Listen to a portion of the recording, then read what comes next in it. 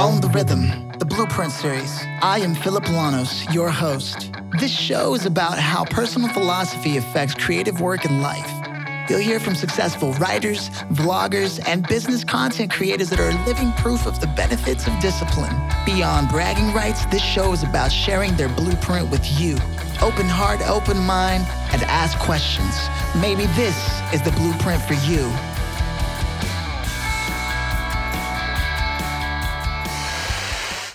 This episode's guest is Joe Pulizzi, the founder of Content Marketing Institute, which is the leading education and training organization for content marketing. They even have one of the largest in-person content marketing events in the world, named Content Marketing World. Joe himself is a winner of the 2014 John Caldwell Lifetime Achievement Award from the Content Council. Joe's also the author of 5 books. 5 books. And he has one coming out called Killing Marketing, coming out this September 2017. His third book, Epic Content Marketing, was named one of 5 must-read business books of 2013 by Fortune magazine. Without further ado, here's Joe Pulizzi. When I got a job at a marketing agency way back, when I was living in New York, now I'm in LA, one of the first things I did was do everything I can to learn about content, and I came across CMI. And I remember going, oh, wow, this is kind of cool. There's a whole institution, certificates, the whole shebang. And of course, I used the CMI blog as a resource that often was the source of my promotions. So thank you for that. Well, even if you're making it up, I still like it. So thanks. I appreciate it. I've got to be. Yeah, go ahead. No, I appreciate it. The team has been great, and I'm glad that you found some value in it, and that's what we do. That's exactly what we're supposed to do. So. It's like one of the main reasons I remember pitching to the company that we get you to come in as a speaker to talk to the team as a whole. I was in charge of the culture a lot of the time at the company, and that was one of the things. And of course, as with any big organization, they start talking about budgets and planning, and somewhere along the way, the bureaucracy gets in the way of things. Yes, it does. It seems to always happen that way. So. Right. But now I get to do this, and I think this is a lot cooler. It's a cool medium. I know that you have 2 podcasts, correct? I had to. I just killed the Content Inc. podcast. I got to 200 episodes. That was the goal. And now I'm focused 100% on the This Old Marketing podcast. So amazing. So one's enough. Yeah. Was that podcast, by the way, it was a curiosity of mine. Was that podcast named after your book? Yes, it was. It was totally basically what happened is I only launched it to promote the book, and then it sort of took off. So I kept it going. Yeah. And then I realized, you know what, I'd like to do some other things. And, said here, Got to say no sometimes to do some things you want to say heck yes to. So yeah, 100%. And I like that you said there was 200 episodes and that was it. Is that something you do often? You quantify a sort of a goal, and then once it's reached, then you move on to something else? With that one, I did. That one absolutely was. It was like 150, and I said, okay, I'm going to 200, and then we're gonna shut this one down. But I have like the goal sheet that I use that I refer to often always has, monetary amounts, dates, anything measurable, so that I know what needs to be done and how far I have to jump. So. Right. And it's only measurable if there's some real purpose to it. Is that a fair question? Well, it's always got to be something that has a purpose, a big why behind it. But once there's the big why and you know that you're getting in this with your heart, soul, and your mind, then you go ahead and say, well, what does that mean? What does success look like? And you just do your best to put a number to it. I mean, that's how we ended up selling the company, because I knew that we were, that what do we need to get to in valuation that we'll be ready to sell. And so it took 8 years to get to that point. So you write for the CMI blog, you have a column with Entrepreneur Magazine, you're a LinkedIn influencer, and you had 2 podcasts, one of which you went ahead and stopped, but you still did have 2 at one point. Now, how do you manage all of that? Because I find that a lot of people who are high performers, they tend to have a personal philosophy behind that success. And I'm curious, do you feel like there's a personal philosophy that drives your output? I got to take you back because it's been an evolution. So when started when I left corporate America and started in 2007. The goal was to create the leading online destination for content marketing. So how do you do that? And basically, I sort of knew this from media and publishing and reinforced itself as I found out, what makes a great media company. A content marketing example is basically you do that with one content type and one channel over and consistently deliver over time. So basically that blog became 5 times a week. Every morning we would deliver a blog, and then it evolved into 7 times, which is what it is now. 2010, we did the formal name pivot, but basically 36 months of blogging. And that was it. I had the book that we wrote Manute Barrett and I wrote in 2009 with McGraw-Hill, which is sort of part of it. A lot of that came from the blog content, but it was very focused on having the best textual plus image experience on the web and also driving email subscriptions. Once we got to a point where we thought we could start monetizing that audience, and you might call it, Brian Clark calls it minimum viable audience. Once we got to that point, then we would start to diversify. So then we diversified into January 2011 was Chief Content Officer Magazine, then Content Marketing World, the physical event that happened in September of 2011. Then we were like, okay, well, we know that we have the best customers, the best subscribers that engage in more subscription options. So we're like, okay, well, we know that there's an option and we have a story to tell on audio, because we wanted to fill the content marketing news gap, but we didn't want to go out and create the news. We wanted to comment on the news. So the This Old Marketing podcast, which was launched in November 2013, that's what that became. So to answer your question, our goal was to fill a content gap that we had. We absolutely had a gap around news. It's very, very costly because I tried it in the past. We were actually going to go out and report on the news, and we had a team of reporters, and it was just too much expense for not enough value. We're like, okay, what can we do with what's going on out there? And that's where the podcast was born. So there's a very specific purpose behind doing it, not just, we should do a podcast. We were like, we can really do something that no one else is doing. It makes sense to do this for the community and our overall mission. And it also will make sure we have better subscribers, better customers who ultimately will pay for more things. Wow. See, and I like that you said that, because what I do is I'm a podcast producer, right? And so I work with a lot of people who get a hold of me, and I have to turn a lot of people down because they say, I just want to make a podcast. I don't know about what, but I want to make one because they say that you should have a podcast right now. That's, you know what? That's like 90% of all companies. We work with $1 billion companies, and you go in and you're like, well, why did you start this blog? And they look at you like you got 2 heads. Well, we just thought we should. I mean, shouldn't we be blogging? Shouldn't we be on social media? We should have created that Facebook account and all that stuff.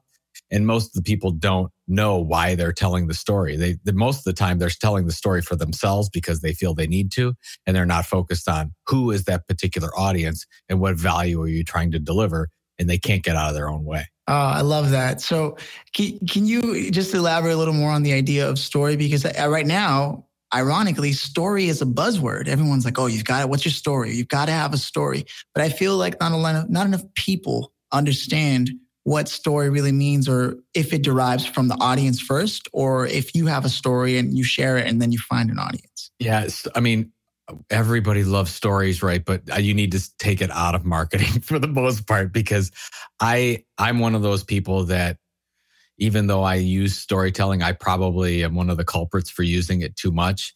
I try to back away from that, because what I really want to focus on is who is that very specific audience that you can make an impact with. Now, whether that's through telling differentiated stories, that's one way to do it. It doesn't have to be a story, though. It's sometimes helpful to do that because people like stories, but really what we want to do is we want to deliver on their pain points. That's the number one thing. If that means it's a bullet point list and you're not telling a story, fine, so be it. Doesn't matter. I mean, if you're going to create long form content and you're going to do something consistently over time, of course you want it to sort of follow, whether it's the hero's journey or whatever storytelling arc you have. Right. Great, that's fine.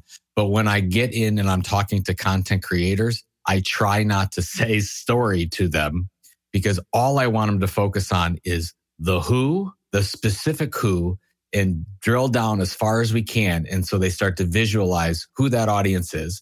And then we get to that point, And then we try to say, okay, well, what is that audience's pain points? Okay, let's get that figured out. And then you start to look at and say, well, where do you have the authority to communicate anything to that audience? What do you have? Do you have some knowledge or skill area that's better than most? Where's your passion? What makes sense for you to deliver to them? We're not talking about selling more products or anything like that. All we're talking about is the things that you would like to talk to that audience about because it makes sense for that audience. That's the only thing we're starting with. You can talk about storytelling as much, much later because most people don't get to the exact who. Actually, what happens is they start targeting more than one audience, 2, 3, 4. The content becomes watered down. It's never relevant and nobody ever pays attention to what you're saying anyways. See, I like that, especially in the world of today. Like you said, with social media, we should have had that Facebook page for who? For what? That's it. Like creating the content is like step 7, right? I mean, most of the businesses actually doing any kind of content marketing out there actually don't have they don't have a strategic plan behind it. So they're just creating lots of stuff. They're doing a lot of cat videos or whatever they're doing, right? Doesn't matter because nobody's paying attention anyways. And everybody thinks there's more clutter than ever before, but actually it's still relatively easy if you focus on the right audience and consistently deliver over time because so many people are doing it wrong. So yeah, you bring forward the idea of virality and everyone wants to have a viral video or a viral post or it's just... Yeah, I always say viral happens after 10,000 pieces of amazing content. So don't worry about viral and who cares. I like that. I'm a fan that you said content is like step 7. I'm going to use that for the introduction. It is. We always start with it. We get distracted. I call it the disco ball of social media. We're like, oh, we got to tweet. We got to be on Snapchat. No, we don't. Actually, we want to start saying no to more things than we say yes to and be very focused and very specific. And then once we build a minimum viable audience, then we can go ahead and diversify. The way you did with the email subscribers so that you can monetize it and then move forward. Exactly. Actually, all you need to start with is you need that one channel. You need to have an email component because you want somebody to opt into your content. And you can roll like that for a long time. You don't have to do much else beside that for a while. We're just seduced by thinking we have to create more and more content for different channels. And usually it's just a waste of time and energy. I see. So speaking of time and energy, I mean, you seem to have a lot of it. You sound like you're upbeat. Maybe you slept more than usual. I don't know this per se. But how do you do it, man? Because you write a column for Entrepreneur Magazine. I even want to ask you about that. But before we go there, you get up in the morning and your feet touch the floor. What happens? I have to get my cup of coffee, man. That's number one.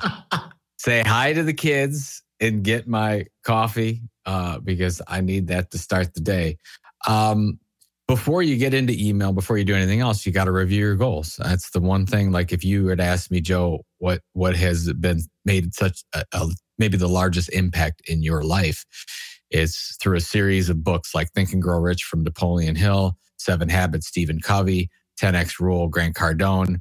I sort of put together my the way that I review my goals and I put them into different categories. So I've got spiritual goals, financial goals, career goals, philanthropic goals, fitness goals. And then I have 3 or 4 bullet points under each one of those with what we talked about before, measurable goals. Like, so when I launched the business in 2007 and I started working on this, I said, I have sold Content Marketing Institute for X amount of money by X. I didn't make that goal, by the way. I was 2 years late, but I figured that was okay. Give myself a pass on it. We still did it. So those are the things, like get up and understand what are you doing in the first place to get you focused. Because if you don't, what you do is you get into email, you get into things that don't add any, that really aren't productive at all, don't add any value to you or anyone else. And you could just do email and stuff and meetings all day long and you don't create anything. So I want to make sure that I spend that morning creating. So what are my goals and what do I need to create today? So I need to create a newsletter. I need to create a blog post. I need to create a podcast today. I need a review for that podcast. So I don't have to do the operation stuff anymore, which is great. We've got wonderful people doing that. So basically all I do is go out and evangelize and create content. That's it. So I speak 1 or 2 times a week, usually do webinars, do podcasts, do whatever to evangelize the practice area and get people to rethink whether or not they're doing marketing the right way or not. Brilliant. And is that finally when the time opened up for you to be able to become a contributor to Entrepreneur Magazine for a column? That was just, they had just asked me. I mean, when you get to, it's really, I just actually shared this with somebody. When you are just trying to make it and you're in the hustle, right? Like Gary Vee talks about, right? You're hustling, you say yes to everything. You say yes to everything because you don't know where your lottery ticket's going to come from. And then once you start seeing some success, you start saying no to more and more things, and until you find the ones that are really, really important and are the yeses part of that. So Entrepreneur, which the column there, which I was actually doing religiously for a while, I don't do as religiously anymore because it's not as important to where I'm trying to go now. Right. Because I had a whole 2 years where I was really focused on entrepreneurs. I had the Content Inc. book. Everything was great. Still love Entrepreneur. We'll still write for them on occasion. And did the LinkedIn influencer thing. Man, I was all over that. I had a post every week. Things were growing. Then when they opened it up to everyone else, I wasn't seeing the return that I was seeing there. So then, you go look at where you see the most return for everything. And I get the most return on the speeches that I give, the webinars that I produce, the podcasts that I produce, and how I can drive new email subscribers. So everything I do is focused on those things for Content Marketing Institute. So if I'm doing something else that's not adding to that, I better have a really good reason for it. Now, once you've been a LinkedIn influencer and you've had columns in Entrepreneur Magazine and you've shown your hustle has paid off, I imagine it's a little easier to book a guest. Now, let's say it's the reverse and you started off and you wanted to launch a podcast and you had a good purpose, you had an audience. How would you go about finding good guests? Well, I know there's no one right way to do it, Philip, but what I would say is don't start a podcast yet. That if you don't, what I would recommend is build your audience first. Building your audience by starting a podcast is almost impossible. It's really hard to do. Like John Lee Dumas, he's one of those rare people that actually launched the podcast. For most people that have had were successful doing something else first. So what's the easiest way to do it is if you build like an email subscription list and you built your online credibility. So let's just say that you want to have 10 guests on your future podcast, whatever that is. Well, I wouldn't be going out and asking them for stuff. What I would be doing is I'd be trying to see where I can help them. Can I help them create content? Can I create content for them? Can I do something for them? Can I put them in a list that gives them visibility? That's going to also help, the industry in general that I'm trying to target. Because then there's no reason. I'll give you an example. Content Marketing World 2011. We had about 100 speakers at that event. Most of those speakers, they didn't charge me. They usually charge money to speak. They didn't charge me because for the previous 4 years, I was out trying to help them with their careers. So, they had no problem doing it. And still today, those same speakers, even though a lot of them charge $50,000 a speech, they were not charging us because I built that relationship up 10 years ago with them because I'm just trying to help them. So I think that, not that I'm trying to say that people shouldn't do a podcast if they want to do one. But what I'm saying is it's very hard to create that audience unless you've got a lot of promotion dollars behind it. It's very hard to get really, really good speakers if they don't know you from Adam. So right. I would work the ground attack first with that and really make sure that they know you first. And then you can start to create your podcast and do whatever. Basically, I started creating content for myself, for the company, 2007. Didn't start the podcast until 2013. A lot easier to do things like that and to get people to speak and whatever. And it's as easy as a tweet or a phone call or an email now because they know who I am. So it's a lot different from just starting out. So you're saying that the channel and the timing is very important. Yeah, you might have a differing opinion, but it's very tough to just go out with a guest format podcast when you don't have any credibility in the community yet. Absolutely. No, I 100% agree with you. My next question was going to be about how do you develop questions for your guests? But like you said earlier, it's beginning to dawn on me. I think it has a lot to do with knowing the pain points that you want to address. most of the podcasts that I've done are not guests. Most of the guest stuff that I do is in person. They're actually in-person events, in-person interviews. So mine is a little bit differently, but I'll give you an example. I mean, I just interviewed Joseph Gordon-Levitt on stage at Content Marketing World last week. The questions revolved around what I thought was important, not to him, but to the audience. What does the audience really want to hear from Joseph Gordon-Levitt? They don't want to hear how was it working with Seth Rogen. Nobody cares. What do they care about? They want to know what his thoughts are on content, how his business model works, the way he thinks about it, what he thinks the new opportunities are, what he thinks the new trends are. So I'm always, whatever the guest is, I'm trying to think of, okay, what do they stand for? But at the same time, what does the audience need to hear to get value out of this? It's all I care about. Everything's focused on the audience. That's why you get a lot of celebrity interviews are terrible, because it's like, oh, what was it like doing this? And tell us about this. And nobody really cares. They're entertained for a little bit and then they forget. Our job as interviewers is to make sure that they leave with something actionable. So you really have to start to dig and focus on, okay, what can I draw from this person that's going to help somebody? Wow. You hit it home, especially as a member of hitrecord.org myself, just knowing that now I have to go look for that interview. Is it on YouTube? It's going to be, we'll have a 5-minute mashup coming out in probably a week or so. So it's not on YouTube yet. But it will be, but it'll only be 5 minutes, and it'll probably be a portion of his speech as well as the Q&A that he did. Because I was really interested in his business model and what he was thinking of. And I sort of convinced him that I think Google's going to buy his company someday. So wow. And you know what? I would agree. I'm actually thoroughly invested in finding and seeing this interview that you did. So yeah, I'll have to make sure. So I think I've got your email address, Philip, but remind me so that when it comes out, I can send you the link. Definitely. I mean, I still remember, just on a quick side note, I remember the first day I heard about that, what he had designed. And I was like, wait a minute. And so sure enough, it's paid off tenfold. He's brilliant. He doesn't know what he has.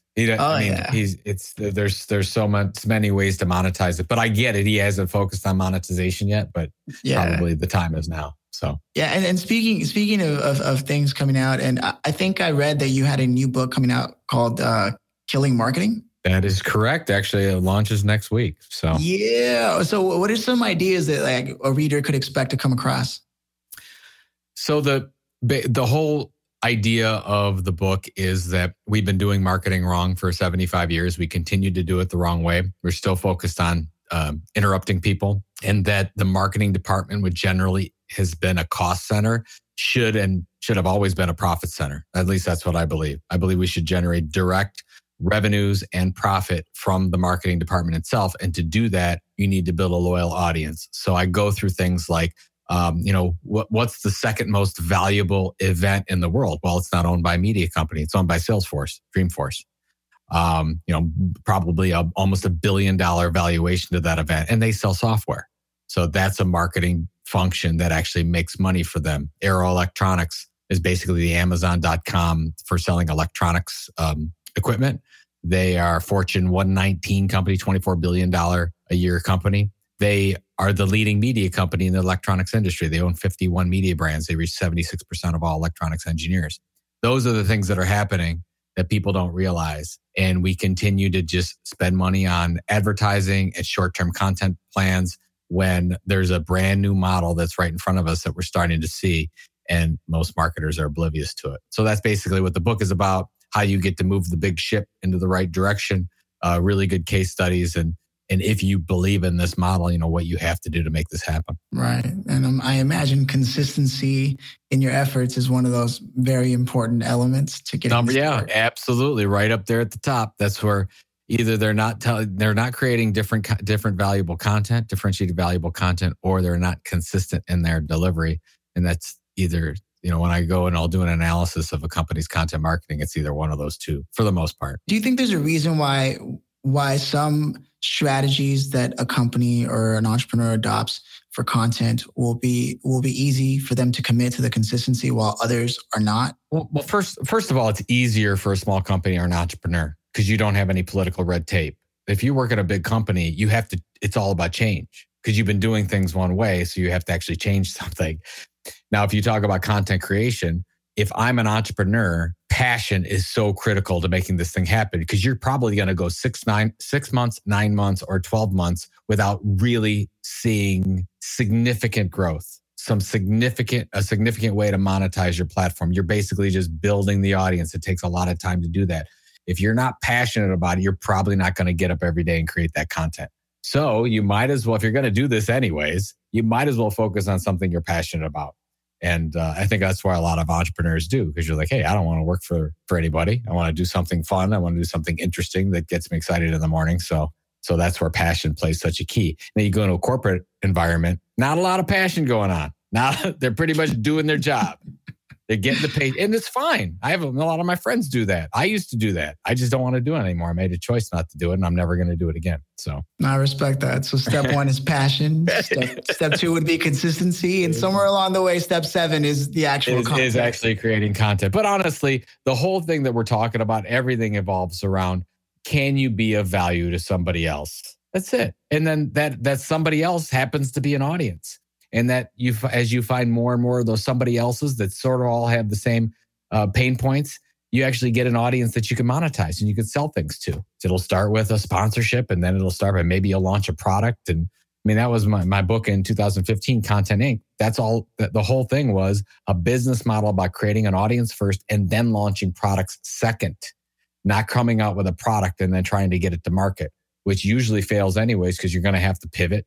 Because you found out that that's not what the audience wanted. That's not what that customer base wanted. Well, you might as well just build the audience first, and the customers will tell you exactly what they want to buy, and then you can create that.